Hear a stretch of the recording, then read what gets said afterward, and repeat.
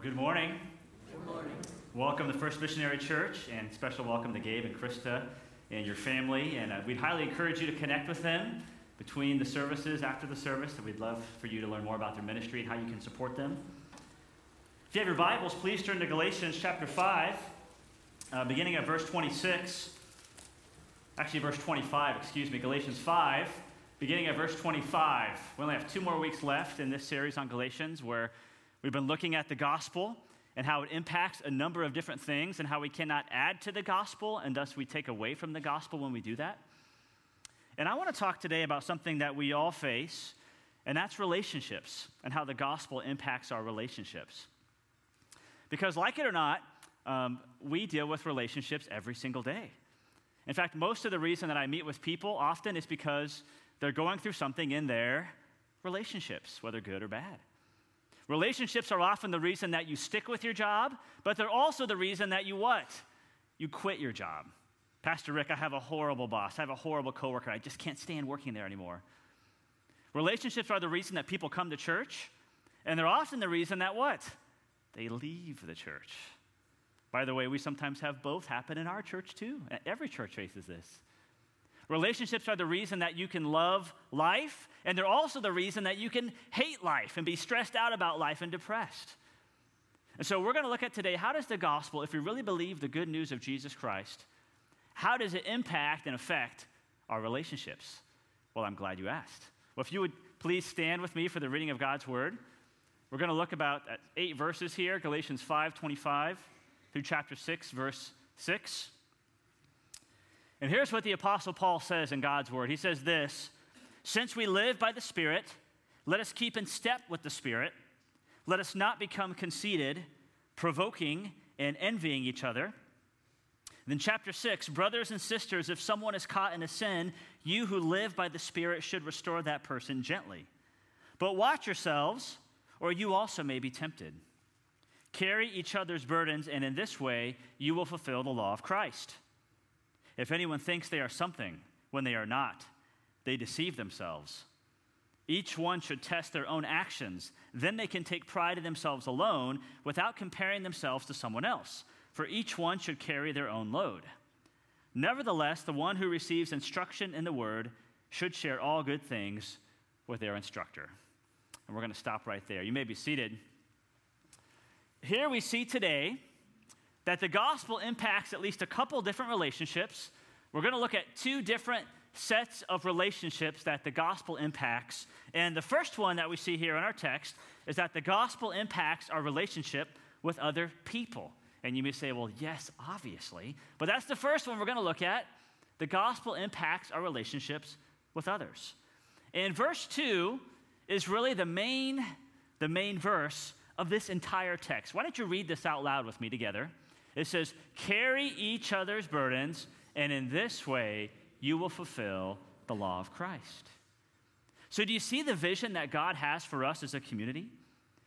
This is especially for our brothers and our sisters in Christ, that we are called to carry or lift, or some translations may say bear each other's what? Burdens, which implies something really heavy that you cannot carry alone. We are called to come alongside them and carry in it. And in so doing, Scripture says, you will fulfill the law of Christ. Do you know what the law of Christ is?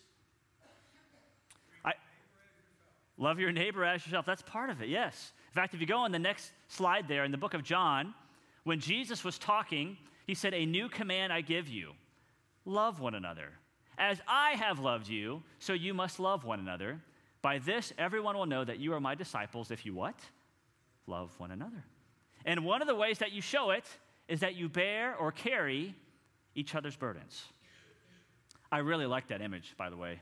In fact, just so it hits home, imagine that I have a tub of bricks, which I do, and it's heavy enough. You know, it's probably a couple 100 pounds in here at least. Come on, you should believe that, right? If you're called to carry someone's burdens, Jason, can I have you help me for a second? He didn't know I was going to do this. If he was going to bear my burdens, what would he do with me? He would grab it. That doesn't feel nearly as bad now. I think he and I could run a marathon maybe with this together. Maybe not. Okay. Thanks, Jason. I appreciate it. But when he came alongside of me, he literally lifted my burdens. I was still carrying some, but he carried it as well. And it made it so much easier. Now, this is the case physically, of course, but this is also true mentally and emotionally and socially and spiritually. In fact, those can be some of the hardest, most difficult burdens to bear as a brother or sister in Christ, can't they? But that is what God has called us to do. So here's what I want you to do for a second. I know we're early into the sermon. Go ahead and look around the congregation right now. Look behind you. Look above you at the lofty balcony people. Look below you, balcony people. Look all around. If God has called us as a community to bear one another's burdens, could it be that there's someone here right now that you are called to bear their burden? Could there be someone in this room, in this church, or maybe in this community that you are called, that God is putting on your heart right now to do that? Well, I would encourage you, if you feel that nudge, to go check in on them. Don't be nosy. This isn't a license to be nosy, but to check in. By the way, how many of you have a hard time letting someone bear your burden? Probably not going to admit it. Okay, some of you did. Good. You need to let others bear your burdens as well. That's part of it. You know, I think of that image burden, and I think Paul may be having a subtle dig at these false teachers who are coming in and telling them, yes, you need to believe in Jesus, but you also need to get circumcised and follow the law of Moses in the Old Testament to really be saved. And I think Paul's saying, no, we don't put burdens on people like these false teachers are doing in your life. We actually come alongside and we lift people's burdens. We carry them. We help each other out. And if you look at a couple examples here, Paul actually gives us a couple very vivid examples. In verse 1, he says, brothers and sisters, if someone is caught in a sin, you who live by the Spirit should ignore them, tell other people about him, and do nothing about it. What's it say? No, it doesn't say it. It says, if they're caught in a sin, you who live by the Spirit should restore that person, what? Gently. So think about this. This isn't just anyone, but if they are caught in a sin, so it's not just like somebody sins and now it's your job to go tell them about it. No, it's not that, but this is somebody who is overwhelmed in sin. They are caught in sin. It's like they can't get out of it. You are called, if you live by the Spirit, which I really like that translation because some of the older translations say, you who are spiritual should do this. And technically, you're all spiritual because you all have the Holy Spirit. And so this is everyone's responsibility to do. If you are a Christian and have the Holy Spirit living inside you, then you are called, if somebody is caught in a sin, to go and restore that person. And that word restore is a really interesting word in the original language because it's actually a medical word. And the idea behind it is that there's something out of place, maybe a bone out of place, that a medical person will go in and put back in place. Now, I've never experienced that. But based on all the movies I've seen, from medical movies, when somebody's bone is out of place, it hurts really bad. And when they jam it back in place, it also hurts really bad. But then that brings healing. That brings relief. So we are called like that kind of medical person to go alongside our brother or sister in Christ, and we are to restore them, set it back in place, gently, of course, too, but in that gentleness, in that setting it back in place, that'll bring healing. And then Paul says, but watch yourselves, or you also may be tempted or may fall into it, or I think you may look down on them. So here's another question. As part of bearing each other's burdens, go ahead and look around one more time, and this is where it gets a little bit awkward, if it wasn't already awkward before. Could there be someone in our very own congregation who is caught in sin that you are called to go help? Now, I know that's not fun. It's not easy. Even as a pastor, I don't look forward to moments of going to congregants and saying, you are caught in sin, but I don't look forward to that. But is there someone that you, because God gave this instruction to all of us as part of bearing burdens, we are to come alongside those caught in sin who cannot get out of this to restore them, to set it back in place gently. Could there be someone like that? This is a little bit different than, I was thinking of other passages that call us to do this sort of thing, like Matthew 18. Because this isn't necessarily if the person has sinned against you. It's just that there's a person overwhelmed and struggling and can't seem to get out of it. Could you be that person that God is using to help them? Then there's another verse 2, another example.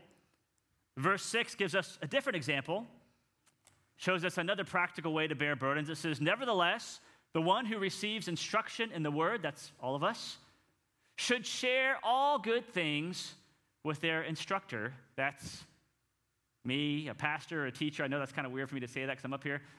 But that's what the Bible says.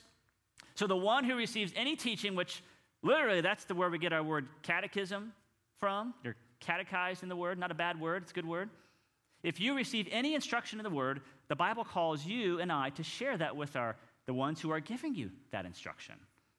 And actually, the word share in all good things means your lives, it means spiritual blessings, and it even means financial and physical blessings.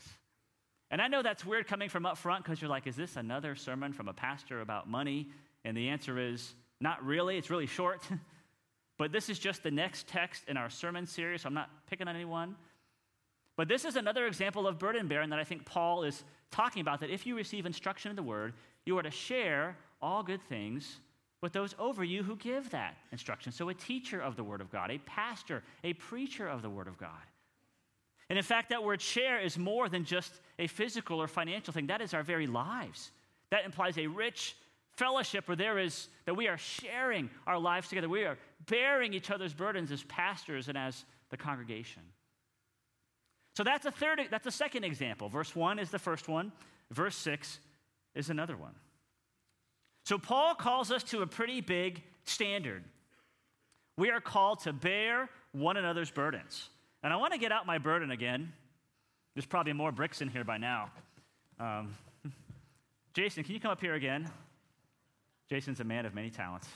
So before you grab it, if I have this huge burden that I'm just struggling with, and this is pretty heavy, believe it.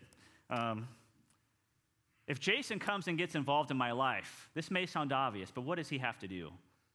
He has to come alongside me. He has to find out what's going on in my life. He has to burden himself. He has to walk alongside me if we start walking and carrying this together. And that may sound obvious, but just think about this. I am inconveniencing Jason now. He's getting involved in my messy life. It's messy, yeah. Thanks, Jason. I don't know about you, but when it comes to bearing someone's burdens, sometimes, do you do this? I start to run a little bit of cost benefit. Like, how much is going to be required of me to bear your burden, buddy? Is this going to be worth it? Are you going to change? How dirty am I going to have to get my hands here? How messy is this going to be? Let's do this just quick and easy, and let's just move on with life. I don't know about you, but it is hard to really bear burdens. And that's just a physical burden. Wasn't too heavy, right, Jason? But if it's a spiritual burden like verse 1 talks about, if you're going to restore someone gently, that's going to take walking with them over time, checking in on them. How do we actually do that? Because that sounds great, this great community where we come together and bear each other's burdens, but it's hard to do in practice. How do we actually do that? Well, that takes me to my second relationship here. This will get into it. The gospel impacts not just our relationship with others, but our relationship with ourselves, which may even be more important in some ways to get this one right, because then it affects our relationship with other people. So if you look at chapter 5 now, verse 26, why don't you read this out loud with me together? It says, "Let us not become conceited, provoking and envying each other." So this may sound like a very relational one, provoking and envying, but that first half deals with the relationship with ourselves. Let us not become what? Conceited. What does that word conceited mean? If you meet somebody conceited, because it's always somebody else, it's never us, what does that word mean? It means somebody arrogant, full of pride. They are puffed up, often on themselves. But I did a little bit of digging, and there's a lot of older theologians that bring this out, like John Stott and others. He said that word conceited actually in the Greek means the idea that you are empty. It means you are empty of glory or empty of honor.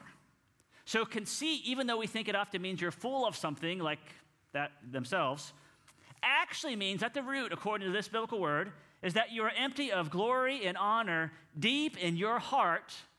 And so you are desperately trying to look for that glory and honor. And we often try to do that if you look at chapter 6, verse 4, we try to fill that glory vacuum and that honor vacuum by comparing ourselves with others. So there at the end it talks about taking pride in yourselves alone without comparing yourself to someone else. So this idea of conceit is that you are empty of these things and you are desperately trying to fill them by comparing. And so what do? Verse 26, we provoke other people, which means, these are the competitive people who provoke and who are pushing on people and trying to make themselves look better than that other person. That's one way.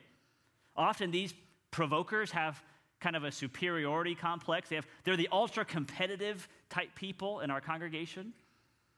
And then the enviers, they're not looking down like the provokers, but they're looking up.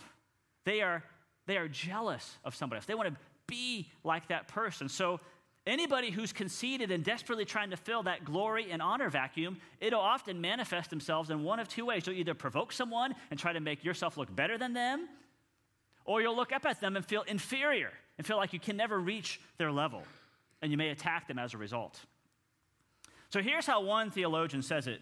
He says both superiority or provoking and inferiority or envy, they are both a form of conceit.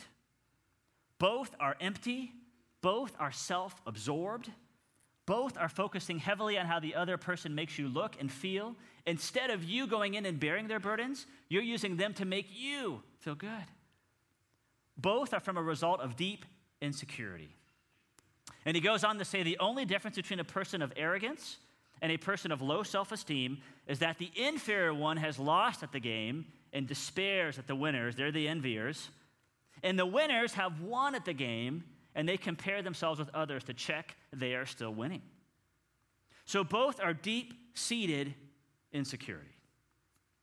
So our view of ourselves, if this is you and I this morning, if we are conceited, whether feeling superior and provoking or inferior and envying, do you think we're going to do a very good job at bearing someone else's burdens? No way. We're going to be so focused on ourselves, so insecure in ourselves, that there's no way we're going to look outside of ourselves other than to compare ourselves and make ourselves feel better. I want you to think of your own life for a second. I found this checklist from another pastor.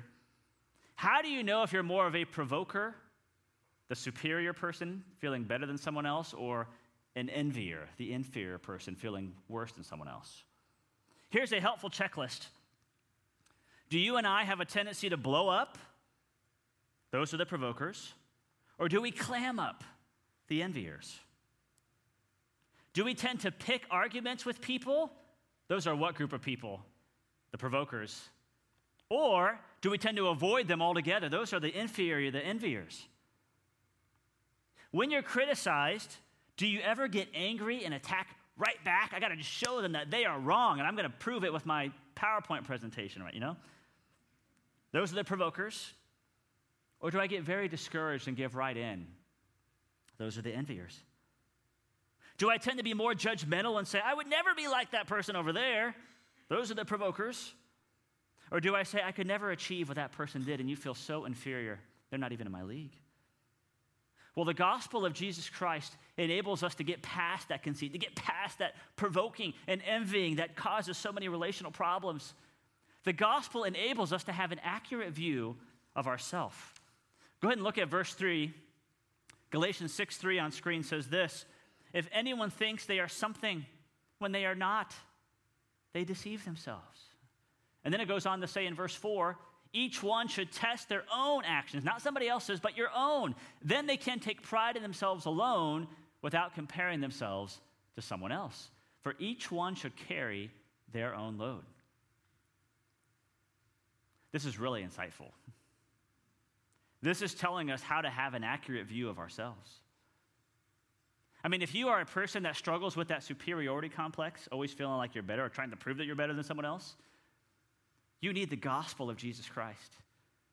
You especially need the humbling, sinful part of the gospel that reminds you that were it not for the grace of Christ, you would be just as bad as that other person you're criticizing. You need to realize how bad you are without Christ, how sinful you are, how desperate you need Christ, and that'll bring you down because you've gone so up. But then on the other hand, if you're feeling inferior and feeling just less than everybody else, You need kind of the good news of the gospel. That was the bad news earlier of the gospel. This is the good news of the gospel that says, you are so beloved in Christ. You are God's precious son. There is no condemnation for those of you in Christ Jesus. And really, a Christian should kind of feel both of these forces at the same time. That humbling effect of the gospel, you're a sinner, and that lifting up effect of the gospel, you are loved and a child of God. And if you feel both at the same time, guess where you are? You're stable. You're at rest. Oftentimes, we kind of go back and forth depending on where we're at, whether at work or school or whatever, whoever we're around. But if you have both, you're stable. In fact, if you have both pushing in on you, when you go to confront a brother or sister in love, you're not going to look down on them and say, I'm better than you. You need to repent. No, you're going to say, were it not for the grace of God, I would be in that same situation. And then you're also going to be emboldened enough to actually go confront someone, because how many of you are terrified to have confrontation with anyone in the entire world? Some of you are like that. It'll lift you up and enable you to go do it, not worrying about your identity, because your identity is secure in Christ. You know, it's interesting, these last couple verses. We are to compare ourselves not with other people, but with ourselves. We are to test our own actions that God has given us, and to look back even like a year or 6 months ago and say, hey, here's how far I've come. I'm not taking pride in myself because I'm awesome. I'm taking pride in God because he's done this. Verse 5 is also a really interesting verse. Each one should carry their own load. Is that a contradiction now with verse 2? Verse 2 said we're to carry others' burdens. And then you get to verse 5, we're called to each carry our own load. Well, I don't think it's a contradiction. I think they're actually both different words in the original language. Burdens is a heavy, heavy burden you cannot carry alone, but a load is more like a backpack or a suitcase, something that you and I are called to carry ourselves. So if you think about this, this is really insightful because there's a couple ways this applies. Number one, whenever you get involved in people's lives, I said it's messy when you're carrying burdens.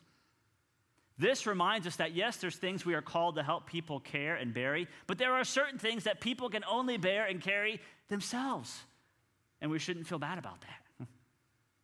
In fact, there's an entire book that my pastoral staff reminded me of this. It's a book called Boundaries by Dr. Cloud and Townsend. This is getting at some of those. You can only carry burdens for so many people. You can't carry their load. They're responsible for that, but you can only carry so many burdens. But the other way this applies too is if you think about the word load, I was trying to get, what does that word load really mean? And almost every biblical scholar worth reading said it's something like it's your opportunities in life. It's your giftings in life. It's the circumstances that God has given you and gifts and talents and resources. It's almost like that parable of the talents. It's your talents that God has given you that you are responsible for God to carry and live the life that he has called you to live. You and I cannot carry that for someone else. They are responsible for it. And we aren't to compare ourselves with others. If somebody has a different load than me, maybe they have more talent or gifting than me, I shouldn't be jealous of that. I have the gospel. I should be affirming of that. If we really understand both of those twin forces of the gospel, we will be content. We will bear each other's burdens. We'll know when to step back and say, hey, brother, I cannot carry that for you. This is your load that God has given you. And we will be content with the load God has given each and every one of us to carry. I want to look at this tub of bricks. You're welcome to come up afterwards and lift it to see how heavy it is if you don't believe me. I was thinking about this image of bearing burdens, and I was thinking about Jesus, because one of the ways we apply Scripture is we always focus on Christ. Did Jesus ever carry a heavy burden? Oh my goodness. In fact, we see that burden when he is in the Garden of Gethsemane, and he is sweating drops of blood. You ever been that stressed out that you are sweating, but seem like drops of blood? That's where he was. And then when he's carrying his cross, do you remember what happens to him in the gospel accounts? He stumbles. He's so beaten down and broken down that he has to have help to carry that burden. And then on the cross, he says, my God, why have you forsaken me?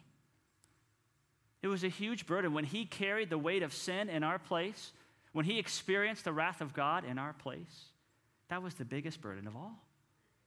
It says, carry each other's burdens, and in this way you will fulfill the law of Christ. I think it's saying something like, when you do that, you are pointing to what Christ did for you.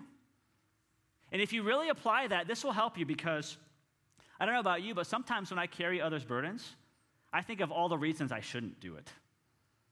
Sometimes I can get a little judgmental and say, you know what? They got themselves into that mess. But God could say the same thing to me. Well, Rick, congregation, you guys got yourself into this mess with sin. I'm not coming to earth to save you. Or sometimes I think, you know what? If I help them, they don't deserve it. Well, God could have said the same thing about me and you. If I help these people, they don't deserve my help on the cross. Or sometimes I think if I carry this burden, they're just going to abuse it. Well, God could have said the same thing about us. In fact, it's the truth. You and I abuse the sacrifice of God all the time. And yet, God is so gracious to us that he bore our ultimate burden. Amen? If we carry each other's burdens with the gospel in mind, it will enable us to supernaturally do so. Would you bow your heads and close your eyes? I want to spend a little time in prayer.